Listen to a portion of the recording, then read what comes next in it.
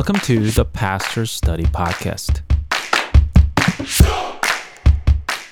This is Pastor Sean, and I will share some thoughts and stories about being a pastor.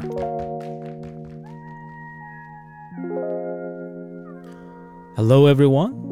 Once again, this is Pastor Sean, and it's glad to be here.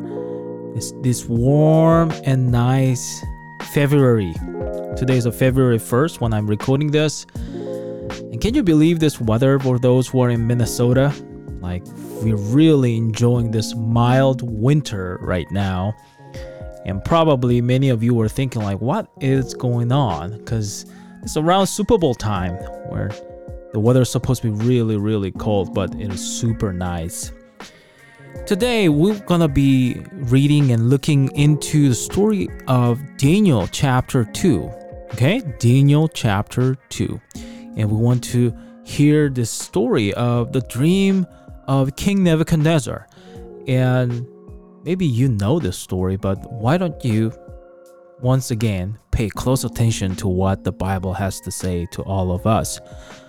I know you must be excited about this weather, or maybe you're busy for work or house or schoolwork or whatever that will be. Why don't you just pause and let's get into it, okay?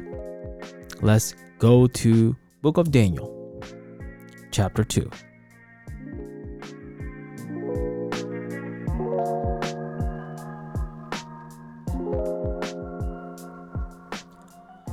In the second chapter of Daniel, God reveals to us a dream that he gave to Nebuchadnezzar, a dream that predicted the future some 2,500 years in advance.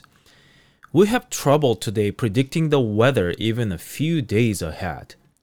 But the amazing thing about the predictions found in Daniel chapter 2 is that they have been accurately fulfilled for the last 2,500 years. Many details of this prophetic dream have already come to pass, and that gives us confidence that the parts remaining to be fulfilled will happen just as God has said they would. So let's look at this amazing dream and what it means for us today. Remember, Daniel chapter 1 leaves us with Daniel firmly in place in the royal palace in Babylon as an advisor to the king. He is one of a group of counselors and advisors to the court. God had given him understanding in all visions and dreams, according to Daniel chapter 1 verse 17. That understanding is about to be put to the test. In the second year of Nebuchadnezzar's reign, Nebuchadnezzar had dreams, and his spirit was so troubled that his sleep left him. Then the king gave the command to call the musicians and astrologers and sorcerers and the Chaldeans to tell the king his dreams. So they came and stood before the king, and the king said to them, I have had a dream, and my spirit is anxious to know the dream. Daniel chapter 2, verses 1 through 3. In ancient times, dreams were considered an important way through which the God communicated with humans. Today, we don't look at dreams like that. We think of dreams as the mind pulling together a variety of thoughts and experiences and other things into a convoluted, often confusing mix. We don't think of them as God trying to tell us something, but that was not the way people looked at the dreams in Daniel's day. King Nebuchadnezzar had a dream that troubled him greatly. It woke him up, and he couldn't go back to sleep. He also couldn't remember what he had dreamed. He knew it was important, but he couldn't recall the dream. So he called his team of advisors and musicians and the astrologers and sorcerers, saying, I have had a dream, he told them, and I'm anxious to know what it means.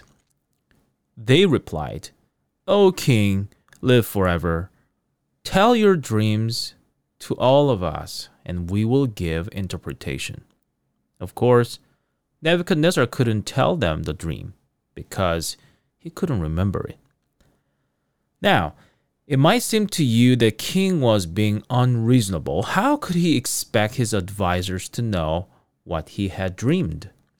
But that was exactly what these musicians and astrologers and sorcerers were supposed to be able to do. They were supposed to be in touch with God. They were supposed to be able to know things that ordinary people had no way of knowing. The gods were supposed to speak to them and give them special insight and knowledge. So when they asked to know his dream before they could interpret it for him, Nebuchadnezzar knew exactly what they were doing. Once they knew the dream, they would be able to come up with an interpretation that they thought would please him. The king answered and said, I know for certain that you would gain time, because you see that my decision is firm. If you do not make known the dream to me, there is only one decree for you. For you have agreed to speak lying and corrupt words before me till the time has changed. Therefore, tell me the dream, and I shall know that you can give me its interpretation. Verses 8 and 9.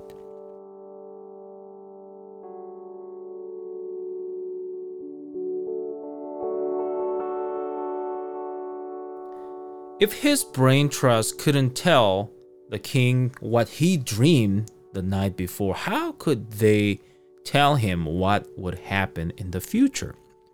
As they continued negotiating back and forth, the king became furious. He gave the command to destroy all the wise men of Babylon. So the decree went out, and they began killing the wise men, and they sought Daniel and his companions to kill them, according to verses 12 and 13. Daniel was not one of these musicians or astrologers and sorcerers. He was not a psychic, but he was part of the educated elite. He was one of the king's advisors, and the death decree applied to him as well. Apparently, Daniel was not in the room when the back and forth was going on between the king and these musicians, because the king's soldiers came to look for him as they carried out the decree to put these advisors to death, according to verse 13. And he didn't know what was going on, according to verse 15. But when he learned why the king was so angry and how urgently Nebuchadnezzar wanted to know what he had dreamed and what it meant, Daniel went in and asked the king to give him time that he might tell the king the interpretation, according to verse 16. Think about what this verse implies. Think about the faith required on Daniel's part to do what he did. When he went to ask Nebuchadnezzar for time, did Daniel have any idea what the king had dreamed? No, he did not. Did he have any idea what interpretation of the dream might involve? No. But he had faith that God would make all this known to him. And Nebuchadnezzar also must have believed that Daniel could fulfill what he promised.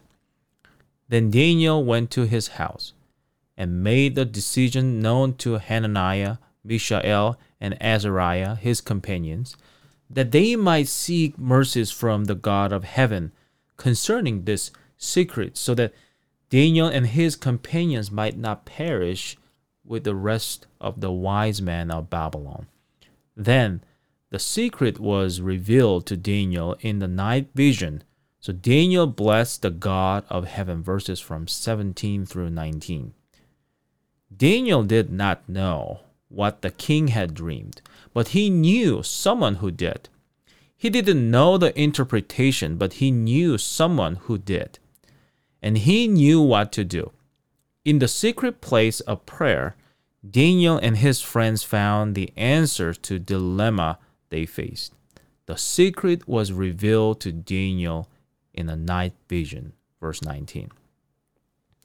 In the crisis at the close of his earth history, we're going to face many problems that we will never be able to go through unless we know how to pray. There are problems that we all face every day right now.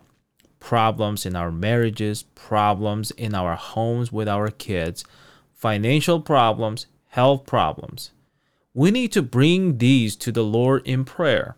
Yes, sometimes there are individuals who can help with our everyday problems. There are doctors and financial advisors and family counselors, of course. We need to take advantage of all these human resources, but rather than waiting until we come to the end of our ability to deal with things, it is important to recognize that God is always there.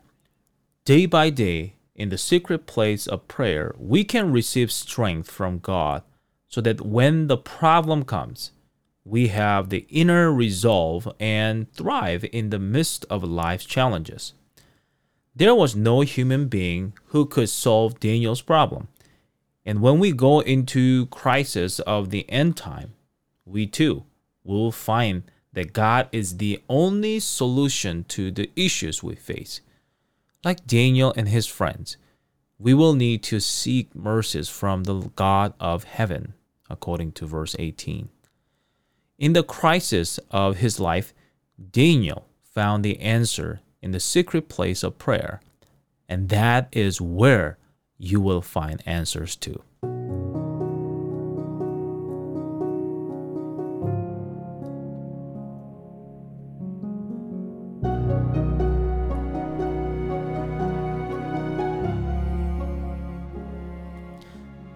Armed with the knowledge he had received from God, Daniel went in before the king and said, "The secret which the king has demanded, the wise men, the astrologers, the magicians, and soothsayers cannot declare to the king.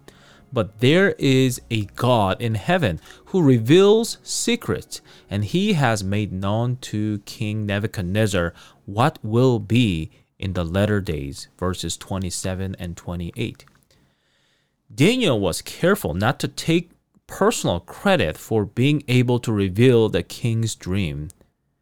"There is a God in heaven," he said, "who reveals secrets." It would have been easy to build up his credibility and power with the king by pointing to himself as the one who was able to do what none of the other of the king's advisors could do. But Daniel pointed instead to the God of heaven. With certainty and assurance, he announced, "There is a God in heaven." Not maybe, not perhaps, not I think so. There is a God in heaven. Notice, too, what Daniel says about the focus of the dream. God has made known to King Nebuchadnezzar what will be in the latter days. Verse 28. So wherever this dream may begin, it ends in the latter days. This is a dream that takes us down to corridors of time to the final days of Earth's history. Let's take a look at the king's dream. Daniel says, "You, O king, were watching, and behold, a great image. This great image, whose splendor was excellent, and stood before you, and its form was awesome. This image's head was of fine gold, its chest and arms of silver, its belly and thighs of bronze, its legs of iron, its feet partly of iron and partly of clay. You watched while a stone was cut out without hands, which struck the image on its feet of iron and clay, and broke them in pieces. Then the iron, the clay, the bronze, the silver, and the gold were crushed together and became like chaff from the summer threshing floors, and the wind carried them away so that no trace of them was found. And the stone that struck the image became a great mountain and filled the whole earth." Verses from 31 through 35. Can't you just imagine how Nebuchadnezzar must have reacted when he heard Daniel describe his dream? "Yes, that's just what I saw. I remember now this huge image of different metals and the rock that came and smashed it all to pieces. It's all coming back to me now. The Bible doesn't tell us the king's reaction, but it must have been something like that. He had been so troubled by this dream that he couldn't remember. He knew it was important, but it remained totally out of reach of his memory. Now, Daniel had brought everything back to him. But of course, the really important question was, what does it mean? What is the interpretation? Now, some people say that Bible prophecy is just a matter of personal interpretation, that we can make a prophecy mean whatever we think it should mean. We can read into anything we like, but doesn't it make sense that the God who gave the prophecy would also provide the correct interpretation of the prophecy? Wouldn't that be a logical conclusion? If God gave Nebuchadnezzar a dream that applied to the last days, wouldn't Daniel's explanation of that dream be the one that God gave him?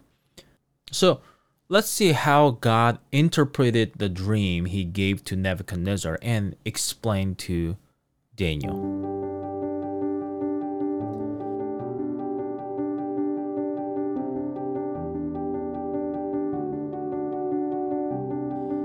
Daniel begins by saying, "You, O king, are a king of kings. For the God of heaven has given you a kingdom, power, strength, and glory.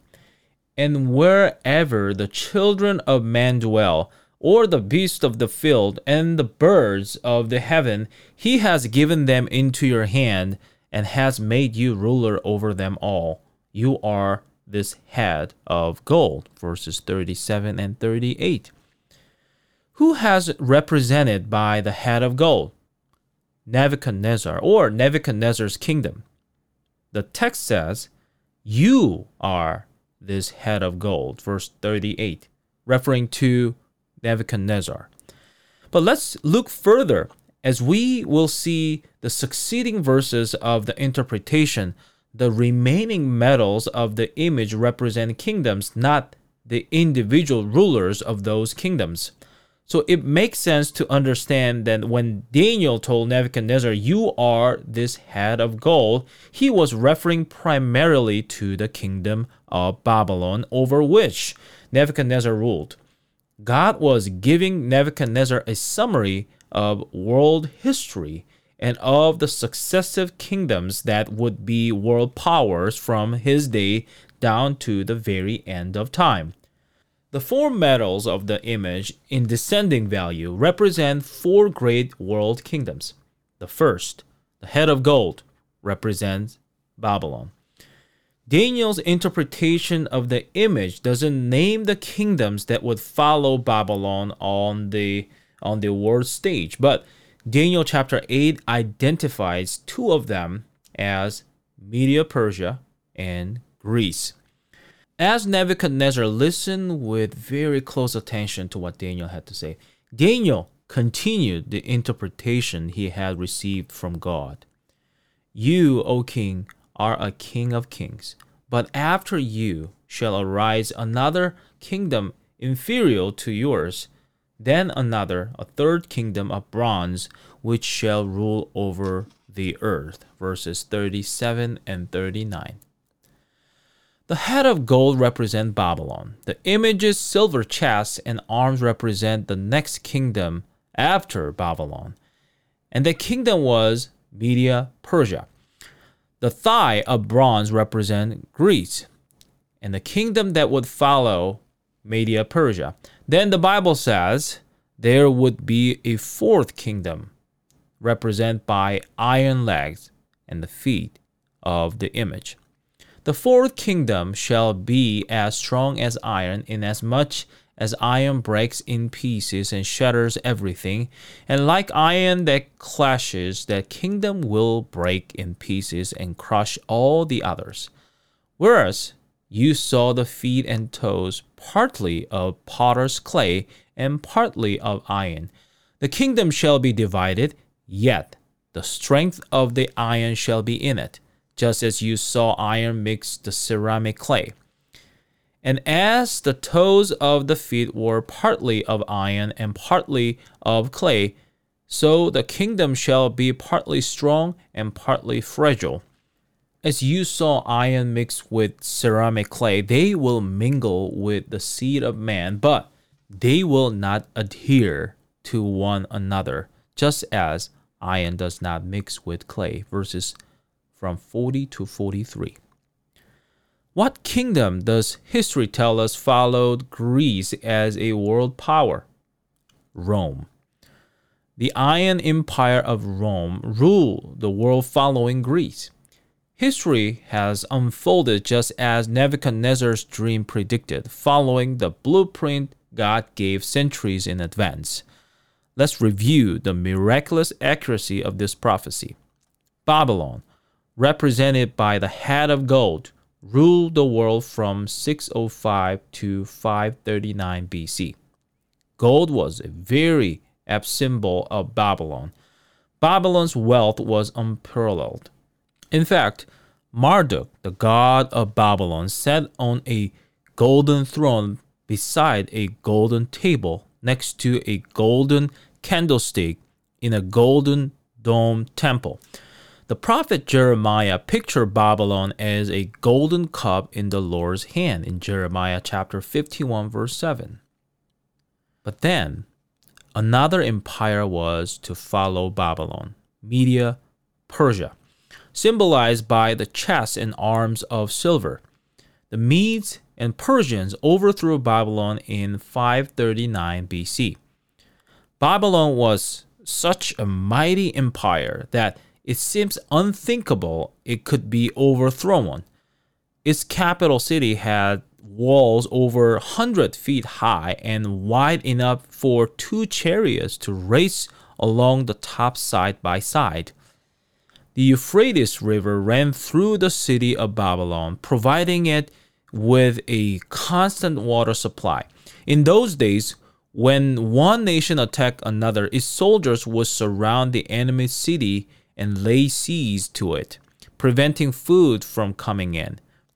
Reliable historians tell us that Babylon had a 20-year food supply within the city. It was a well-fortified city that seemed invincible. The river Euphrates supplied with its fresh water all the time. Its armies comprised one of the largest and strongest fighting forces in the ancient world. Its wealth was unparalleled, and its fortification appeared unconquerable. So how did Babylon fall to Media Persia? Let's look at an amazing prophecy in the book of Isaiah. In this prophecy, God not only named the leader who would overthrow Babylon, but also the strategy that he would use to overcome the city. It says, "Thus says the Lord to his anointed, to Cyrus, whose right hand I have held, to subdue nations before him and loose the armor of kings, to open before him the double doors, so that the gates will not be shut. I will go before you. I will break in pieces the gates of bronze." That's Isaiah chapter 45, verse 1 and 2. Verse 24 and 28 in chapter 44 of book of Isaiah says this, "Thus says the Lord, I will dry up your rivers, who says of Cyrus, he is my shepherd, and he shall perform all my pleasure." More than 100 years before Cyrus was born, God named him as the man who would overthrow Babylon. The psychics may make guesses, the astrologers and musicians may throw out their ideal speculations, but God knows. Prophecy doesn't guess because it looks into the future with the eyes of the all-seeing God. In 539 BC, Cyrus, the Persian ruler, and Darius the Mede of the joint Medo-Persian Empire led their armies to overthrow Babylon. Over a century earlier, God had said this would happen. He knows the future. How did the fall of Babylon take place?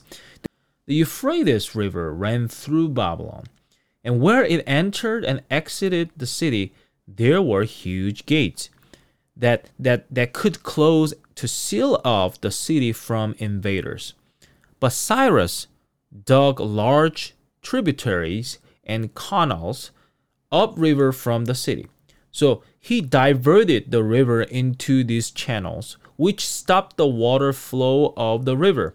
He then marched his soldiers down the empty riverbed and under the city gates. But Babylon also had walls along the river within the city for just such an emergency. Everyone would piece the main city walls where the river enters, still had to get past these inner walls along the river banks within the city. The night of Cyrus' attack, the double doors of these inner walls had been left open because a drunken feast was going on. And so the river was dried up, the doors were left open. And of course, Cyrus marched into the city and overthrew it. God had foretold all this more than a century earlier, even mentioning Cyrus by name. Prophecy does not guess. Media-Persia followed Babylon as the dominant world empire, just as Daniel told King Nebuchadnezzar it would. It ruled from 539 to 331 BC. Daniel continued his interpretation of the king's dream. A third world kingdom would arise, he said, symbolized by the bronze belly and thighs of the image. The nation of Greece ruled the world from 331 to 168 BC. The powerful Greek leader Alexander the Great, at 32 years old, expanded the Greek Empire throughout the Mediterranean region. A brilliant military strategist, ruthless warrior, and relentless fighter, Alexander himself often led his soldiers into combat. By the time Alexander was 33, Greece was a dominant world power. Nation after nation fell before its attacks. One historian states that Alexander lamented because there were no more wars to conquer. History was following this prophecy like a blueprint. Alexander planned to rebuild the temple tower at Babylon. He wanted to make Babylon a providential capital. For 2 months, 10,000 men worked to clear away the debris from Babylon. Then Alexander died suddenly, weakened by malaria and overcome with alcohol. The project was abandoned. Alexander and Jesus both died at 33. When Jesus was 33 years old, he hung on a cross with nails through his hands and feet and a crown of thorns on his head. One had all the kingdoms of this world, but died, having nothing to real value. The other had nothing in this world, but died victorious, having everything of real value. When we come to our last day and are staring death in face, only one thing really matters: knowing God. The only thing that matters then is the assurance that your life is safe in His hand and that you will live forever with Him in His kingdom. Alexander did not have that assurance. He went to his grave not knowing the peace that comes only from this personal, intimate relationship with the Creator of the universe. There is a sense of inner contentment and deep joy in the assurance that there is a God in heaven who is guiding the affairs of your life. When you have the certainty that you are not some speck of cosmic dust in the universe, but are created in the image of God and have untold value in His sight, your life takes on a new depth of meaning.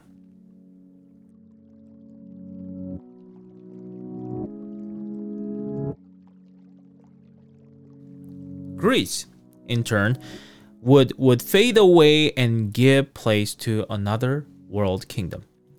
In 168 BC, the Iron Empire of Rome conquered Greece at the Battle of Pydna, marking its rise to world dominion. World history had reached the place in Nebuchadnezzar's dream represented by the iron portion of the great image. The Romans united their empire with a system of Roman roads, the worship of Roman gods, Roman culture, Roman governors, and a strong, ruthless Roman military that immediately suppressed all opposition. Rome ruled with an iron fist. Edward Gibbon wrote his world-renowned book, The Decline and Fall of the Roman Empire.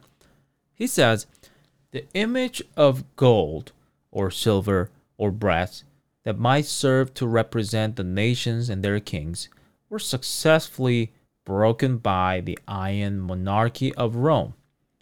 Isn't it amazing that the historian uses the very words of Bible prophecy to describe this leg of iron? It's noteworthy that the image the king saw in his dream was composed of different metals, gold, silver, bronze, and iron, in descending order of value. The feet of the image were made of iron mixed with clay. Could this be telling us that the world is becoming increasingly unstable? Economically, nations are struggling on the verge of financial disaster. Global warming seriously impacts our environment.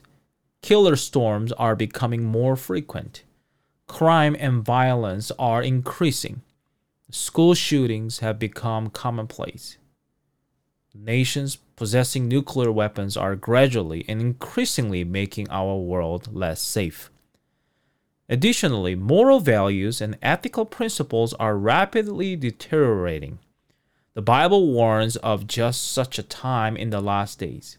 The Apostle Paul says, know this, that in the last days perilous times will come, for men will be lovers of themselves, lovers of money, boasters, proud, blasphemers, disobedient to parents, unthankful, unholy, unloving, unforgiving, slanderers, without self-control, brutal, despisers of good, traitors, headstrong, haughty, lovers of pleasure rather than lovers of God, having a form of godliness but denying its power. 2 Timothy 3 verses 1 through 5.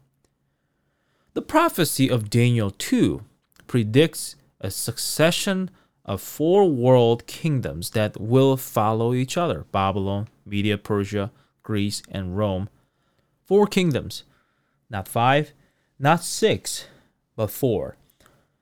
This prophecy is not some general vague predictions like many magazines that you see in the supermarket. It is exact and specific 4 world kingdoms. The book of Daniel even names 3 of them: Babylon, Media, Persia, and Greece in Daniel chapter 8. What does the prophecy say will happen following the Iron Empire of Rome? The 4th kingdom shall be as strong as iron, as much as iron breaks in pieces and shatters everything. And like iron that crushes the kingdom will break in pieces and crush all the others. Whereas you saw the feet of toes, partly of potter's clay and partly of iron, the kingdom shall be divided, yet the strength of the iron shall be in it, just as you saw an iron mixed with ceramic clay. And as the toes of the feet were partly of iron and partly of clay, so the kingdom shall be partly strong and partly fragile. As you saw iron mixed with ceramic clay, they will mingle with the seed of man, but they will not adhere to one another, just as iron does not mix with clay. Daniel 2, verses from 40 to 43.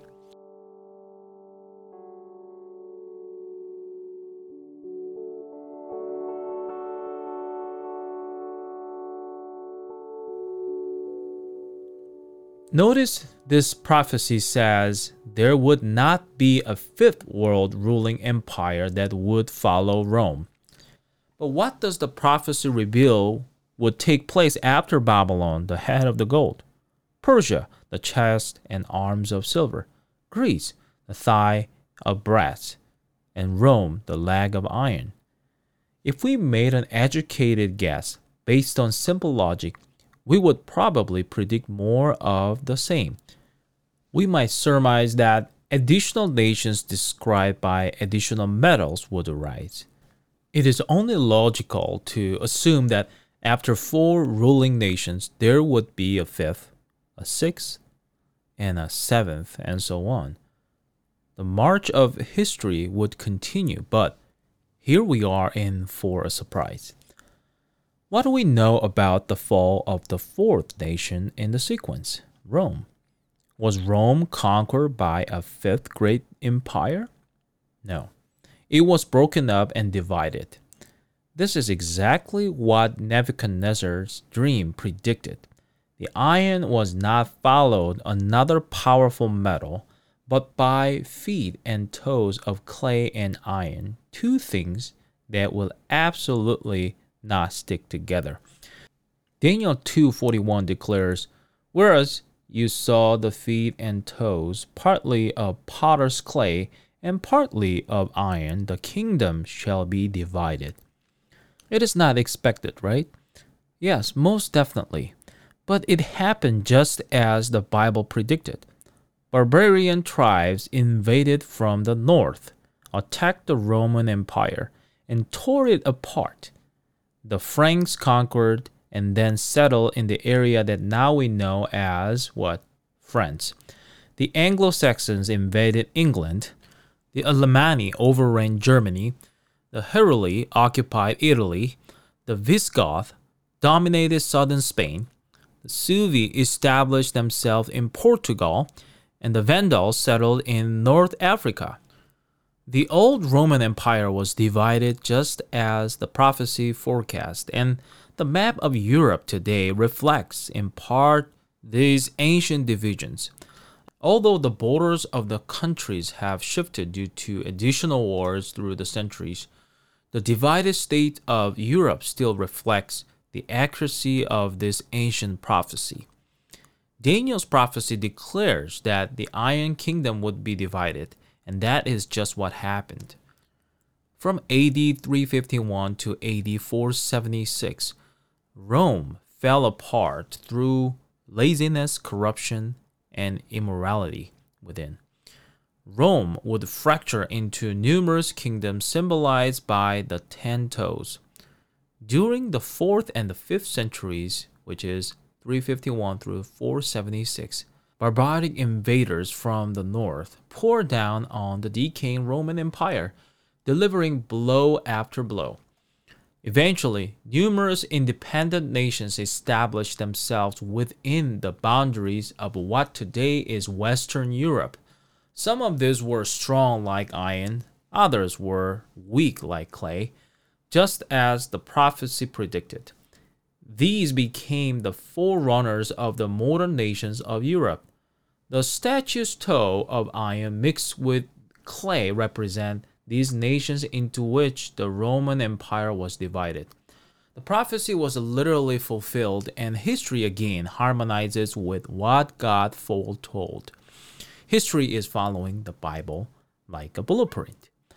Notice verse 43, as you saw iron mixed with ceramic clay, they, the nations of the divided Roman Empire, will mingle with the seed of man, but they will not adhere to one another, just as iron does not mix with clay. There would be attempts to bring together these nations of divided Rome and reunited them into a single world power. They would mingle themselves with the seed of man. The history of Europe is a history of kings arising and attempting to marry off their sons and daughters to the children of kings of other powerful nations in order to unite and form major family units that could dominate all Europe. At times in history, many of the rulers of Europe were closely related to one another. Others, such as Napoleon and Hitler, tried to unite the nations of Europe into a single empire through war and conquest. But all these attempts to bring about a fifth world empire have failed. God's word said, "They will not adhere to one another, just as iron does not mix with clay." Those words have stopped every would-be ruler of a fifth world empire.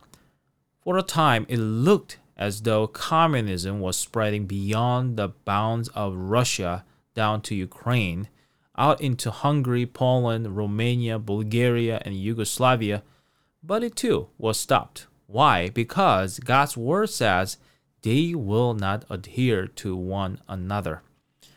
Prophecy doesn't guess or wish or hope. It is certain because God is guiding the destiny of the nations.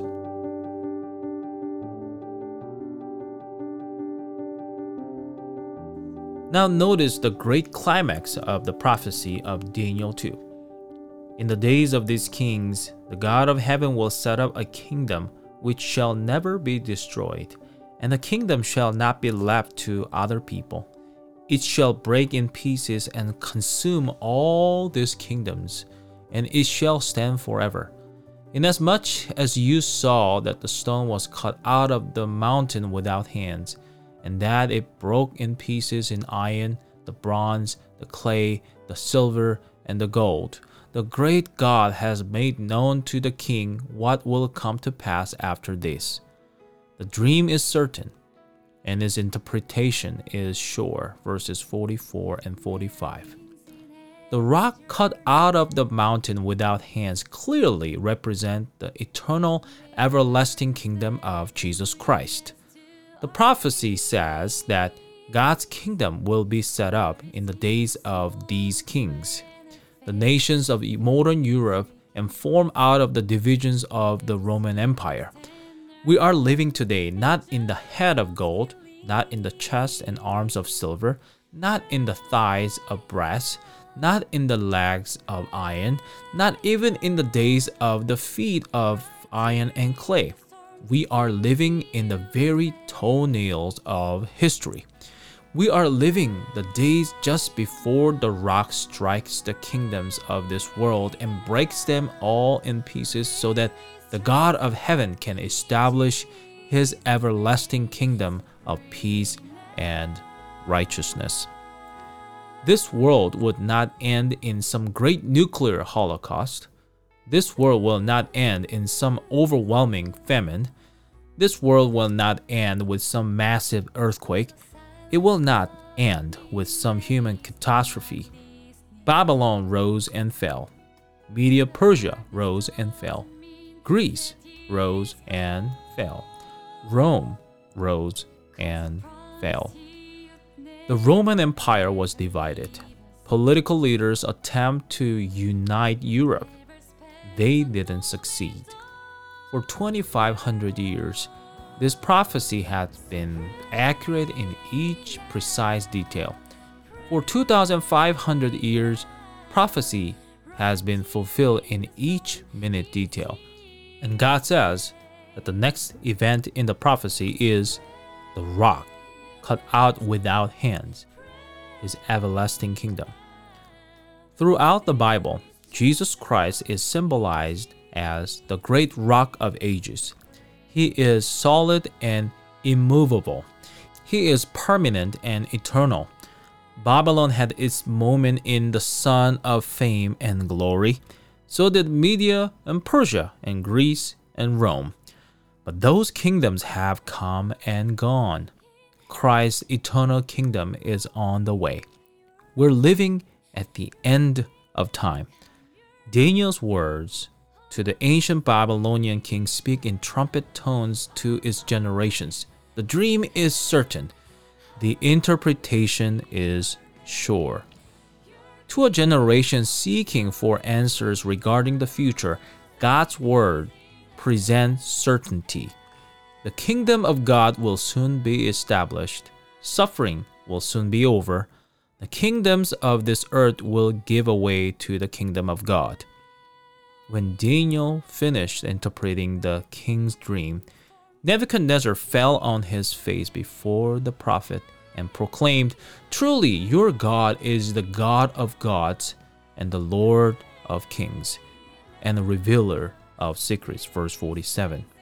He made Daniel chief administrator of all the wise men of Babylon.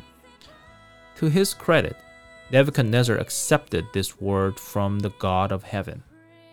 Once again, Daniel's faithfulness to his God had made an impact on the pagan ruler of Babylon, although it would not be a lasting one, as we shall see more things in Daniel chapter 3.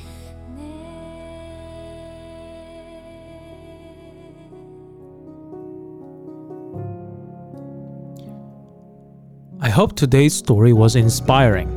My prayer is that God will touch your heart right now. Why don't you spend a moment of prayer after this podcast? Ask God to show you who He really is. If you want to reach out to me, you can email me at sean.lee@pseanlsh.com, or you can visit the webpage pseanlsh.com. Also, please subscribe and like it. And if you can share this podcast with your friend, that'd be awesome too. So my friends, stay blessed, and we'll see you next time.